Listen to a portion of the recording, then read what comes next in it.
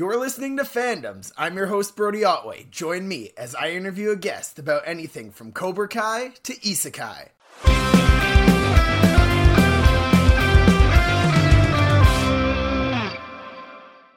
Today, we'll be talking to Aaron about Isekai anime. Anything you wanted to say before we get into the show, Aaron? No, I think we can go right ahead. Awesome. Interrogation time then. What is it that separates Isekai from other types of stories? Well, I like to think of Isekai as a genre with many genres troped into it. While the main premise is someone being transported to another world, as the name directly translates. It can also share other genre themes like romance or action or drama. So the main thing is the transportation to another world, usually through reincarnation or maybe a VR headset, something along those lines.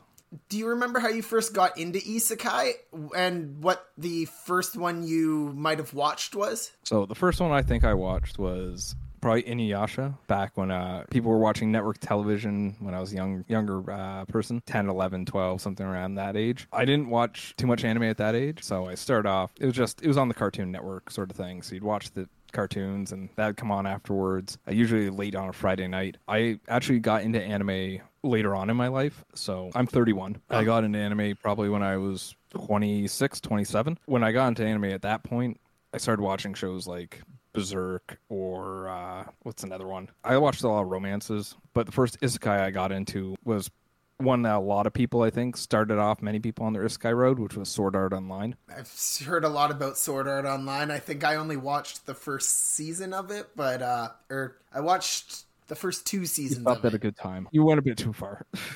Yeah, I fell off towards the end of season 2 with the fairy stuff, I think it was. And yep. Yeah, and Inuyasha, I think, would have been the first Isekai I would have watched, unless you include Digimon, I guess. Digimon, I think, could be considered an Isekai as well. Yeah, I watched quite a bit of that growing up. So if you had to recommend me 3 Isekai right now, what would you recommend? It really depends on what sort of subject matter you like. A good one that I'd suggest for everyone to watch would be Konosuba. It's very much a fantasy comedy. I feel like people from all walks of life could probably get into that one. If you want more of a darker storyline, I'd consider Re:Zero. It deals with reincarnation and the brutality of what a fantasy world might actually be. And if you're looking for more, a bit more spice, not too spicy, but Danmachi, which is it wrong to pick up girls in a dungeon?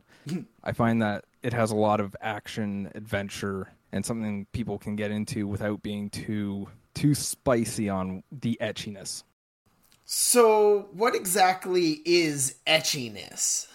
So etchiness is the best way to describe it, I think, is the lewd or more adult content, showing off the female figure, usually lacking clothing, not to the point where it is an adult video, but just before that. So it's like bordering on the hentai, but not full-blown hentai. Exactly. Okay, so it's like pretty much what a lot of people would refer to as fan service. Yes. Okay, I understand. Have you seen any Isekai series that you really didn't like? Oh, plenty.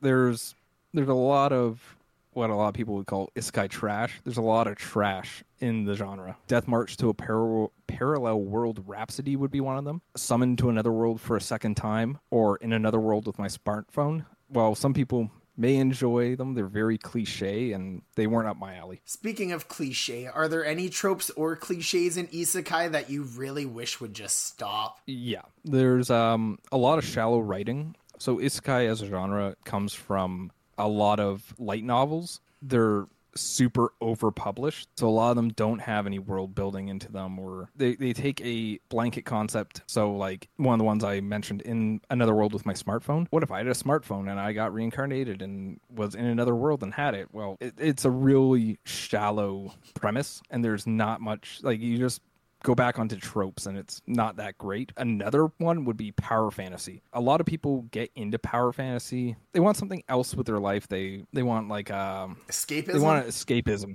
Yeah, exactly. And I can understand that. Personally, myself, not a huge fan of it. I wish there would be more people coming up from the ground and not just, oh, I have all this amazing power as soon as I come here sort of thing. So one thing I've noticed in a lot of isekais are the protagonists having slaves. Is this common, or am I just stumbling on like a random trope? It is a trope. It happens quite a lot. I'm not sure exactly why. I know a lot of people in the fandom quite dislike it, but it might just be a cultural hang-up. Okay. Do you read any of the light novels at all, or do you just tend to stick to watching anime? I don't go into light novels too much. I do read some of the manga, but it's mostly manga and anime. Oh, right on. Yeah, I'm not a huge reader myself. I dabble in manga sometimes. I listen to a lot more audiobooks than anything, so I got into a few light novels through audiobooks, but they're pretty painful. Yeah, they don't have the best English translations. I feel that. And a lot of them are fan translations. Yeah. Oh, yeah, I didn't even think about that. Speaking of the light novels, I had tried to get into the Shield Hero ones, and a lot of the things you just said I found were present in the light novels, as well as I liked the anime from what I seen a lot better, because the main character was really unlikable in the books I found. Like, he was like very high on himself, and very, honestly, he reminded me of a lot of the anime fans that I didn't get along with in high school. Mm-hmm. Yeah, it was weird. Have you had any negative experiences with any fans of other anime or about isekai? Not really, but I'm not all that out there with the fan. I don't go out and, other than like going to a convention or two, or hang out with some other friends who enjoy the anime, I don't spend a lot of time talking to other people who watch it. So I haven't personally had any bad experiences, other than when you go to a con and people are a bit sick and they probably shouldn't be there. That the kind of thing that it's just general you don't want to experience when you're in a group of people, sort of thing. Yeah, definitely. I found that so far with a lot of the anime people I've talked to, the whole fandom seems pretty open and accepting and friendly for the most part. Oh, indeed. Yeah, there's a lot of people. Like, I cosplay. That's one of my hobbies. Oh, what have you done? What are some of your favorites? Oh, I was going to get into that. A lot of the cosplays I do, I crossplay, so I dress up as a female character. Cool. So I found that people are extremely accepting in that sort of thing. That's how I found, especially going to different conventions. One of the characters I've cosplayed was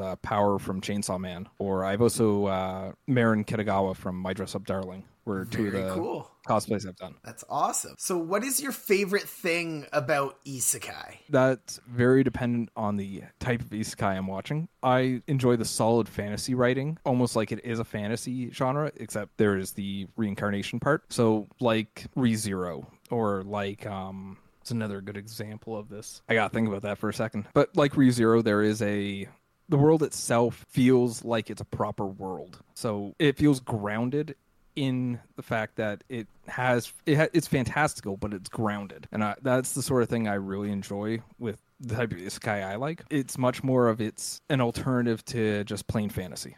Very awesome. So we're going to finish up here with a little game. I'm going to give you the synopsis for a couple of isekais, and we're going to see if you can guess what they are. I hope I can remember their names. If you can't remember the name, give me your, if you know it, and you just try and get as close as you can to it, I guess. Yeah, I know some of them are quite long, so. All right, so our first one is, hilarity and fun ensues when Satan ends up in modern-day Japan without any magic to return. I do believe that... go ahead. Sorry. If you think you already know it, take a guess. I think what you're talking about is The Devil's a Part-Timer. You're correct. A young schoolgirl ends up in feudal Japan, where she teams up with an unlikely ally. I would have to assume that would be Inuyasha. Correct. All right. And our third one here, our last one, will be a group of children are transported to another world where they team up with a group of friendly monsters. Oh, you might have me on that one. I'm not sure. I've seen that. A group of children. Yeah, I think you got me on that one. Yeah, it would be Digimon. Oh, going old school. Oh, that's honestly, that was why I kind of had to clarify and see if Digimon even counted for you, because I was like, oh, I don't. If he doesn't think that, I just had no idea. But Oh, cool. Sounds good, man. If you were looking for any other subjects, by the way, I play competitive Magic. Awesome. And I also play Warhammer. Cool. I've been looking for a Warhammer player, actually. If you're down to come do that, I would love to talk. Magic too. I think that's also on my list. Yeah, there's a YouTube channel called Play on Tabletop. They're a Warhammer YouTube channel. I've actually been a guest on there. Awesome. And I'm currently on another YouTube channel called The Possibility Storm, which is a competitive Elder Dragon Highlander Magic the Gathering channel. Awesome. Yeah, thank you very much for coming on. I really appreciate having you. No problem, man. It's good talking to you.